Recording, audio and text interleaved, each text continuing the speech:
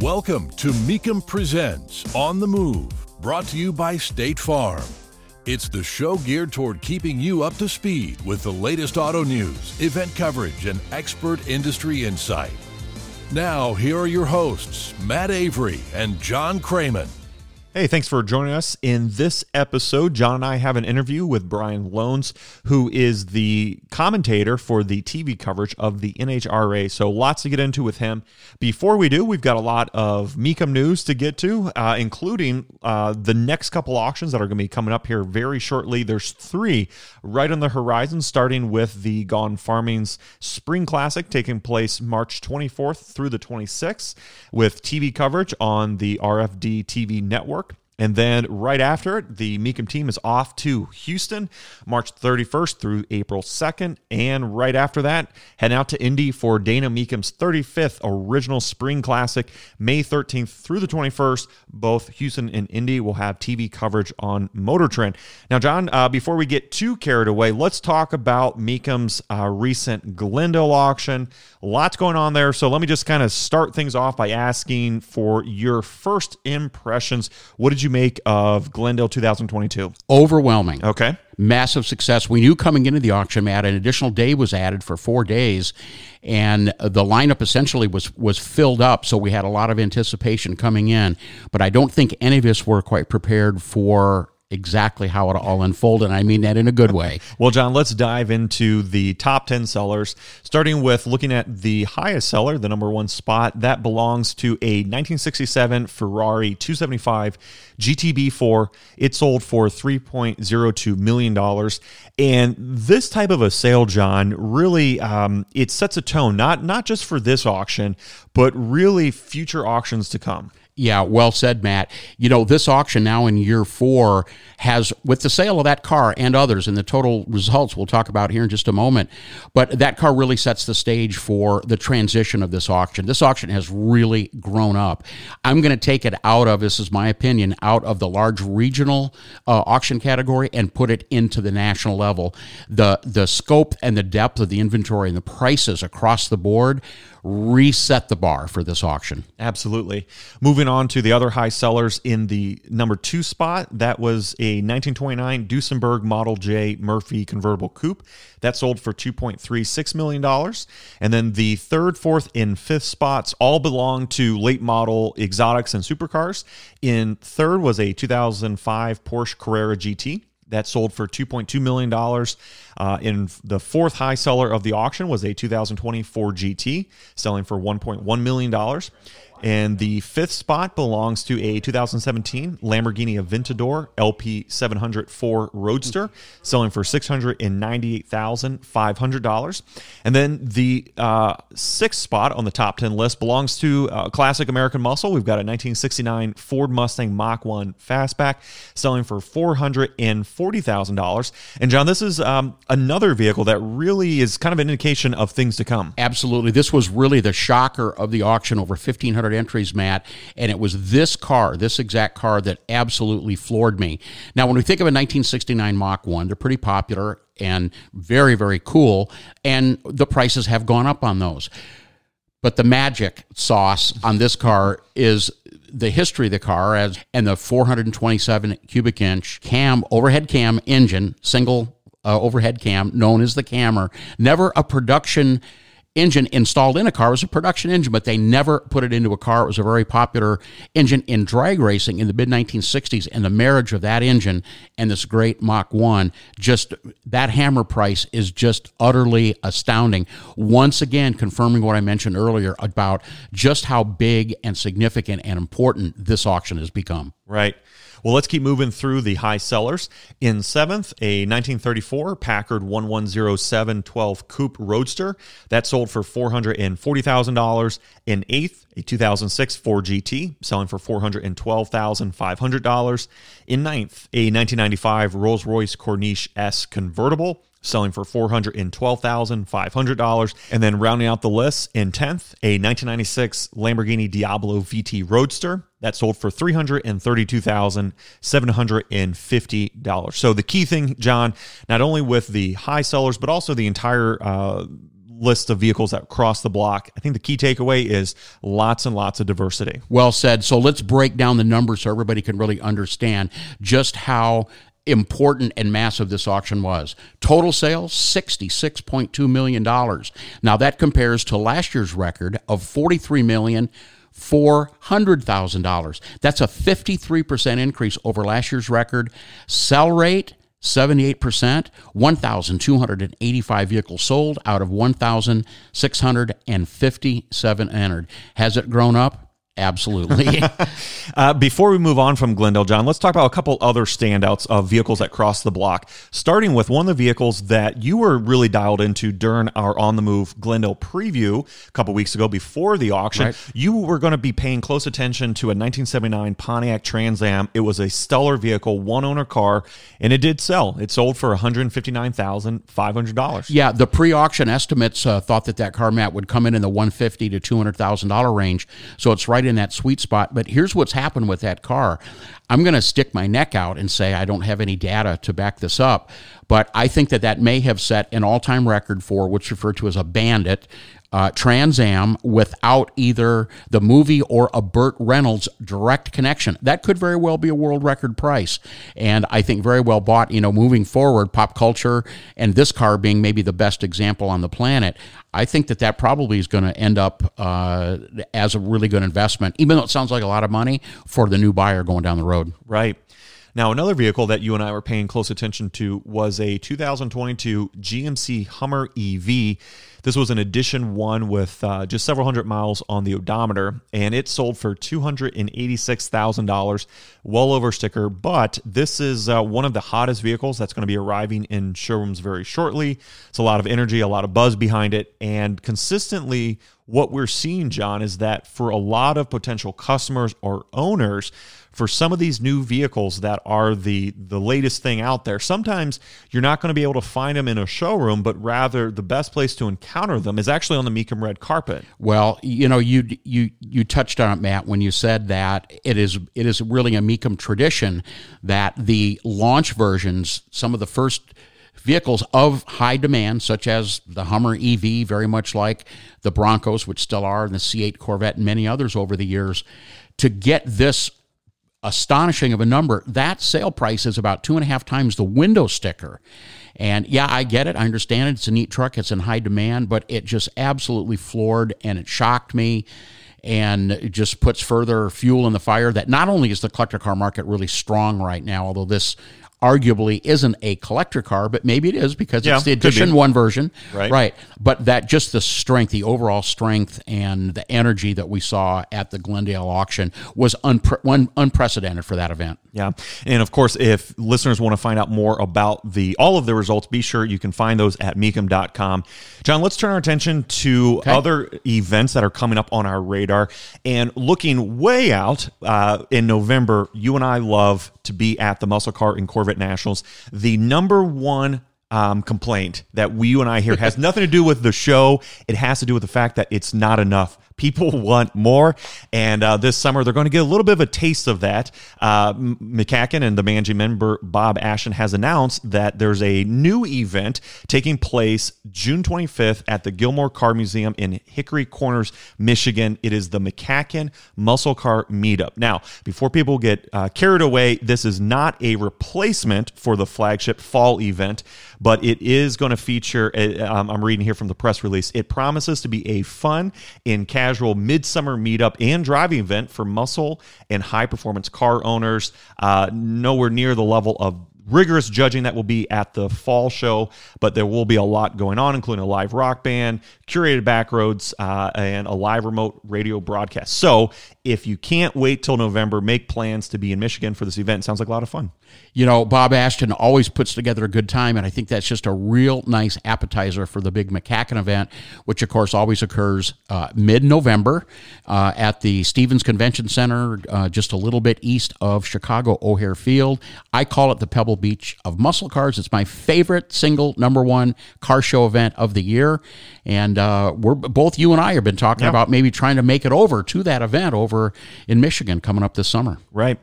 All right. Other things on our radar this week, John, includes some dialogue from Ford, and it's about how they're going to be positioning their lineup moving forward, including one of the names is hearkening back to really where they got started. Fill us in. What's this Model E division that's coming? Yeah, we're just learning about it, Matt, but it's huge news. In fact, it's groundbreaking in the automotive world, automotive history. Jim Farley, the CEO of Ford, a big car guy, by the way, is taking the EVs and the ICE engines, internal combustion engines, and actually separating those two out into two different divisions, not two different companies, two different divisions. And the historical tie-in with the EV division is the name. It is called simply Ford Model E, and that harkens back to the Ford Model T and the Ford Model A, so they're tapping into their heritage there. Just as interesting, the ICE division is now will be referred to as officially as Ford Blue, and Ford has decided to invest around $50 billion on this project with the target and the goal of Ford production of being half EVs by 2033. And now when I say that, I think that that's important, and that's an interesting point, because unlike some of the other manufacturers stating that they're going all EV by a certain date, I'm going to say it again. Ford Motor Company has said that there will be half EVs by 2030. I want to read a quote from Jim Farley. This is just from a couple days ago, as follows. We still think that more than half our customers are going to be ICE, and they're going to be ICE for a long time. It's almost like our industry's kind of given up on that business. Even if the unit volume starts to fall over when mass adoption of electrification happens, in a lot of segments, that's not going to happen. And we want to have a dedicated team to run that business with passion. I kind of think that says it all about Ford Motor Company's thoughts about moving forward, that ICE is going to remain relevant and available for many, many years. Great news for me. Well, let's turn our attention to the next automotive auction that Mecum has that's coming up right around the corner. That is the Return to Houston. John, break down some of the important details, including the plan for TV coverage. Yeah, of course, the auction is going to be 3 days, March 31st through April 2nd at the Energy Center in Houston. We kick off television coverage on Motor Trend at 12 noon on Friday. That's April Fool's Day, and we have coverage also on the following day on Saturday. 1,000 entries, 3 big collections. One in particular, Matt, is my feature. That's a Triple J Ranch collection, all selling at no reserve. Now, that's over 170 vehicles. That's the largest ever single vehicle consignment at a Mecum auction. And there's one particular car, my personal star of that collection, that's my favorite, I'm going to be paying the most attention to. And it is a real, honest to goodness, 1969 Pontiac Firebird Trans Am with the Ram Air 3 engine, which was the standard engine. You could get a Ram Air 4 as an option. Only 697 of those were built. It really represents pony cars, muscle cars, and I'm going to be paying attention to that one. Now, how about you? What have you got to look forward to seeing what happens at the upcoming Houston auction? Well, the thing that jumped out to me was the overwhelming presence of movie and pop culture and just cars from cinema that are going to be at the auction. So a lot of those are coming from the Triple J Ranch auto collection that you mentioned. There's tons in there, but I was surprised that that's not it by any stretch. Another vehicle that really jumped out is a officially licensed Eleanor Tribute Edition Mustang. So this is a 1968 fastback that is officially licensed as a tribute to the Eleanor Mustang driven by Nicolas Cage in the Gone in 60 Seconds film. So cool piece there, but even one more that jumped out was a 2022 Land Rover Defender V8 Bond Edition. So this is one of 300 that was created by the brand's SV Bespoke division to celebrate the vehicle's role in the 25th James Bond film that came out last year, No Time to Die. So it's kind of a neat piece. It's got a couple custom touches on it that call out that Bond edition. So it's kind of one of those things of, the Defender is one of those hot vehicles that people are talking about, that people have to have. And it's kind of one of those things of, if you're going to get that one, might as well get one with a cool connection to a James Bond movie. Don't adjust that dial. On the Move, we'll be right back. Our program is proudly presented by Mecum Auctions, the world's largest collector car auctions. Now back to Matt and John. All right, Matt, I am so excited about having this guy on the show. Highly anticipated. I'm such a huge fan. We have got Brian Lohnes, and he is a busy dude, probably best known as the lead play-by-play broadcaster for NHRA Drag Racing, but he also does a great podcast, NHRA Insider. He's the guy behind Bankshift.com, a very popular online automotive magazine. Brian, man, we cannot thank you enough for coming on the show with Matt and I today. Thanks, buddy. Well, listen, I'm glad you lowered your standards far enough to get me in here. I'm really happy to be here. Oh, a smart aleck, too. Love it. Hey, Brian, take us back to the beginning, your interest in cars and how you took that interest in cars and you moved that up into your world as a television personality. Sure.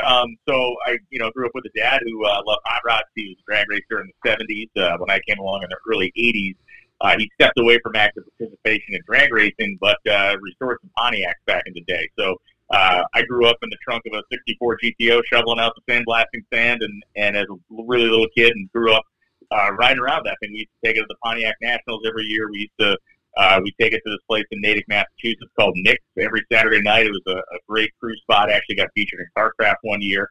And, it was from that, from the car shows, from going to the drag strip, just hanging out and him kind of being with his buddies and me being with him. That's really what cemented my love for cars. And trucks and tractors and really everything else that makes noise. And for me, I always just wanted to write for car magazines. That's really what I wanted to do. Yeah. I went to school, got a journalism degree, and, thankfully was able to do that. I freelanced for a lot of magazines for a bunch of different years. And, we grew up watching NHRA drag racing every week back in the old Diamond P days on the Nashville Network. Yeah. And, for me, the announcing thing almost happened by accident. It started for me in college.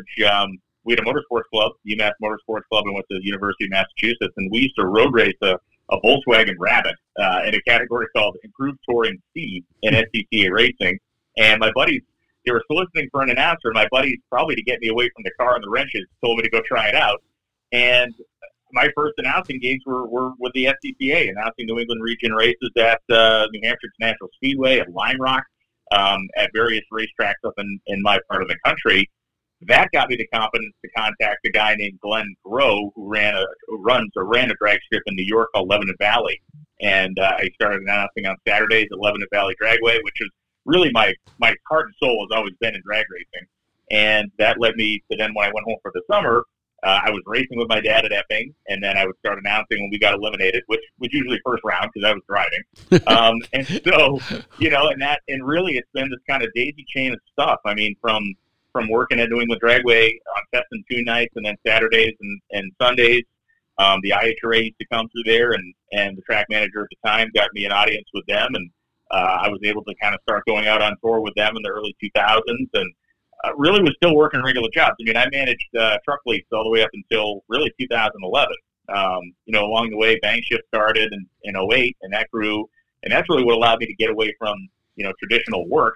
And then I really went full bore into announcing anything I could do from that point forward. And started with NHRA in 2014, and luckily was able to fall my way up the hill to the point I'm at now.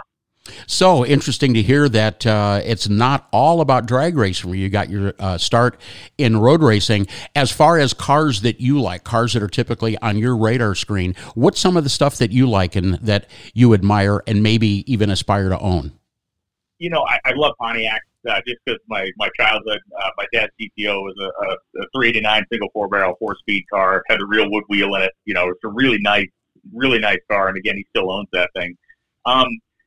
I think my most aspirational muscle car is an L72 427 Biscayne. I think those were just the coolest things. I love big cars, and of course the sleeper elements of those things just to me is the most fantastic part. I love old trucks. I mean, I've owned a bunch of medium duty trucks over the years. I had a 66 C50 that I converted into a pickup truck with a kind of phantom dually. It had fleet side bed sides on it, but it was a dually rear axle in the back of it. I had a 68 C50 wrecker, twin boom wrecker that I bought and drove 500 miles back to my house. I bought it in Western Pennsylvania and drove the thing with its T92 4-speed and 617 rear axle all the way back to my house. I had an 87 Chevy Caprice that was a project car on Bank Shift for years called Buford T. Justice. It was an Pennsylvania detective's car. And by the time I got rid of that, it had a 500 horse small block in it with a full Hotchkiss suspension on it. I autocrossed it and drag raced it. And my current project is a 1948 Ford 8N tractor. Hey, Brian, for listeners that are unaware, how would you describe the type of content that you guys are posting regularly on Bang Shift? Is it car news or is it more gearhead focused? It really is everything from like steam engines to top fuel dragsters. I mean, it is a very wide net that we cast, and that's really been something that's been that way since the beginning. My son, who's 15, writes for us now, and he is fully obsessed with with new car releases. He's fully obsessed with the modern kind of hypercar stuff. So that really is his wheelhouse. My wheelhouse tends to be a lot of historical content, tech content, stuff like that. Chad Reynolds, who's my partner on the site, is heavy into metal fabrication and tech. I can tell you it is a very wide range that we throw. Any day you look on the thing, you'll see everything from engine builds and dyno testing to hypercar news to maybe me finding a 1912 video of some guy servicing a steam engine in England or something like that. So, Brian, we are well in our way into the new NHR season of 2022. How is it going so far from your perspective as really sort of the guy in the announcer hot seat? And what do you see as maybe some trends that are developing for this new year? For me, it's incredibly exciting. We had this off season that was just unbelievable. We had a lot of racers kind of splinter off and start their own operations. Of course, we've had, NASCAR great Tony Stewart come into the sport in a huge way with his team, and he's obviously married to Leah Pruitt. He brought on Matt Hagan in the funny car operation there. And, to me, the trend is cars. This will be the first time since, I'm going to say 2015 or 2014 that we have begun the season, the first 4 races with full fields in every professional category. And it's almost like people say, oh, that's sad when you say that. And it really isn't sad. It really points to a direction of the sport corrected itself budget-wise. It is and again, the budgets are insane, but it went from being something that was wholly unattainable for anybody to race a fuel car or a pro stock car to something that, if you have the guile to raise your own sponsorship, you can do it. If you have the means that you operate a successful business, you can come out and do it. And this idea that you needed to own your own, machining operation and you had to have a machine shop staff and a chassis building staff and everything has kind of gone out the window. The sport, to me, the trend is the sport correcting itself and going more back to an industry than to a self-contained series of small businesses, meaning Richie Crampton, Top Fuel Racer, has a chassis shop in Indiana now, and people are going to him to build their Top Fuel cars as opposed to having to hire your own fabricators and build them in-house. People are buying cylinder heads off the shelf, and they're winning Top Fuel races. I mean, it's a really neat thing to see, and for me, it's like it's a satisfying thing to see. I mean, Top Fuel this year has been we built it up in the off-season that it was going to be something special, and we've had 3 races. We've had 3 different winners, none of which have been Steve Torrence.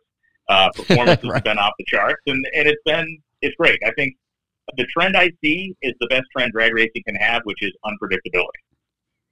Hey, sounds good. I'd like you to do a shout out to the other members of your announce team. Sure. Fill us in on who you've got working for you this year and how that's going on so far. So Tony Pedregon is my right-hand man in the booth, and he is, over the course of our relationship, he's not only a guy I work with, he's become one of my best friends. We talk just constantly. We have a great relationship. As you guys well know, when you're making a production, you need to have that element of trust and comfortability with the people you work with, and it's so important. So Tony's in the booth with me.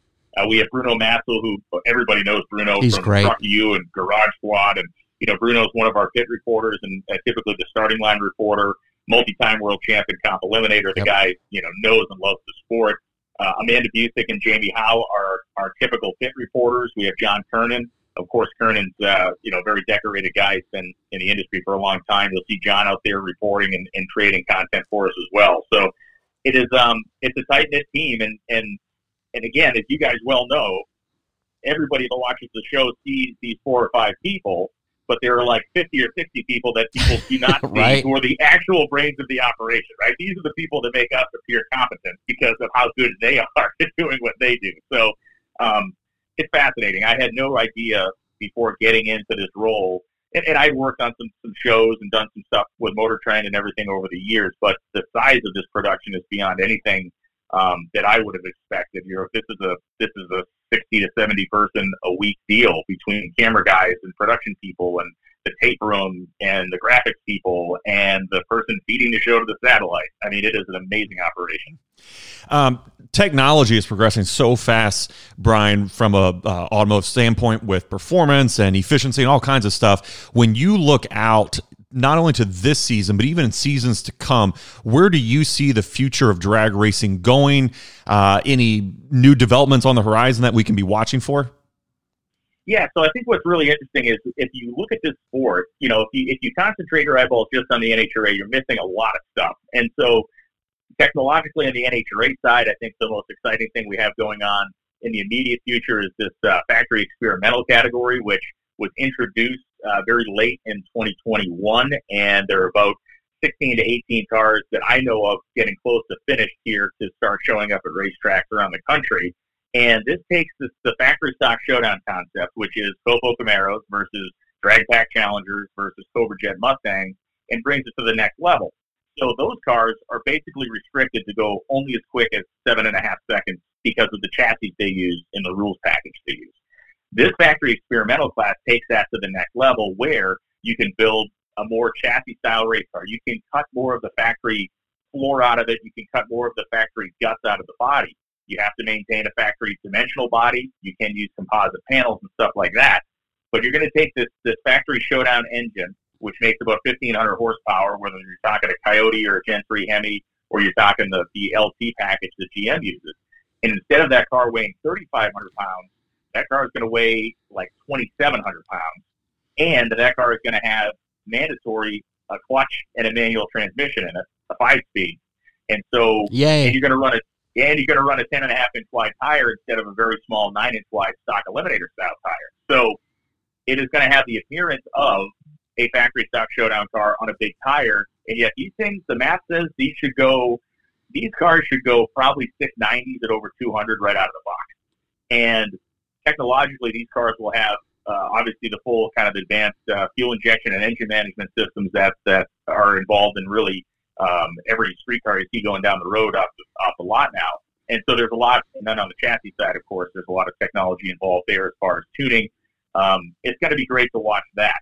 Outside of the NHRA, you look at drag radial style racing, which is, kind of an up and down proposition with car counts. But drag radial cars, especially in the Pro 275 and Radial versus the World category, are the most advanced cars in the sport because the rules are wide open. These guys run traction control. They run wheelie control. They run sensors and data acquisition that nobody else in the sport does because it's allowed. The result of that, you have cars on a 315 wide rear tire in the 8th mile running 220 plus miles an hour. Wow. It is unbelievable. And these are, for the most part, stock wheelbase style cars. I mean, it is unreal. So, to answer your question in a more direct way, I think we're going to see more of that side of drag racing trickle its way into NHRA. I think we're going to see more of that available technology allowed in some categories. And I think it's a very necessary thing. And, of course, there's the EV question. NHRA has definitely gotten on top of the EV program. We have Steve Huff, who's been coming out making exhibition runs in his dragster, the first one to ever go 200 in the quarter mile in a four-wheeled vehicle. And he's been out making hits as well. There's an EV class that's been introduced to the Summit Racing Series for sportsman competition, and there will be an EV national champion crowned this year when we get to our Las Vegas race in the fall. So, to me, those are the big technological headlines for traditional drag racing. Cool. Well, it sounds like things are really moving along well. Some exciting new developments, as well as, of course, the traditional pro classes still going strong. As we wind things up, first of all, man, thank you so much for coming on, taking some time. We love having you as our official drag racing expert. For those that are listening that want to keep in touch with you, learn more about you and NHRA drag racing, what are some of the social media platforms that folks can find and keep in touch with you on? All right, grab a pen. No. Got it. so you can read bankshift.com every day. That's a website that's obviously, as we talked about, kind of updated with all kinds of stuff on a daily basis. You can follow me on Twitter at The Lohnes, Lohnes. You can follow me on Instagram, and my Instagram is different than probably most other people that you follow if you're on Instagram, and it is just simply my name, Brian Lohnes, because it really is never about me. Every day I post on a historical subject, whether it is yesterday I posted about Ab Jenkins driving a tractor at 68 miles an hour back in 1935 at the Bonneville Salt Flats. I do a lot of drag racing history there, road racing history, of notable people like Vic Elford, the great road racer, passed away. I did kind of an obit to him the other day. So if you're into automotive history of any stripe, follow me on Instagram. And the NHRA Insider Podcast, John, you mentioned, is a weekly show I do with our NHRA drivers, kind of been following the topics of the day. And then I have another podcast called the Dorkomotive Podcast. And this is a passion project of mine. These are deep dive historical shows. And so, for instance, there's an episode, I've made about 50 episodes of this particular podcast so far, and they take some time to craft, but there's an episode on Art Arfon that is about 3 hours long, and it details really his whole career, and I have people like Humpy Wheeler on there, I have people, I have his son on there, I have other guys that raced against him. I've done episodes on a guy named Broadway Freddie Dename, who was a funny car racer in the 1970s, who just so happened to be part of Roy DeMeo's crew that killed about 150 people over the course of their time as mobsters in New York City. So there's the Dorkomotive Podcast. If you're into weird esoteric history, like maybe the history of stage locomotive crashes, I did an episode on that. Check that out as well. Well, on behalf of both Matt and myself, man, once again, thank you so much. Your combination of your knowledge and your passion and your enthusiasm is something that I enjoy as a fan, and we hope to maybe get you on a podcast in the future. And best wishes for the new year, my friend. Thank you very much. And I must say this, my most major regret at the moment is that I cannot get out to the East Moline auction that you guys have coming up, because it is full tractor of auction, the vintage tractors. There's a 1944 Sterling flatbed truck that I may sell a family member to get a hold of. But again, you guys do incredible work. It's a pleasure to watch you guys do what you do, and I'm certainly glad to have you as fans of what we do in drag racing. You've been listening to Mecum Presents On the Move, brought to you by State Farm. For more information, visit Mecum.com. And join us again next time as we take you inside the world of muscle and collector cars and more.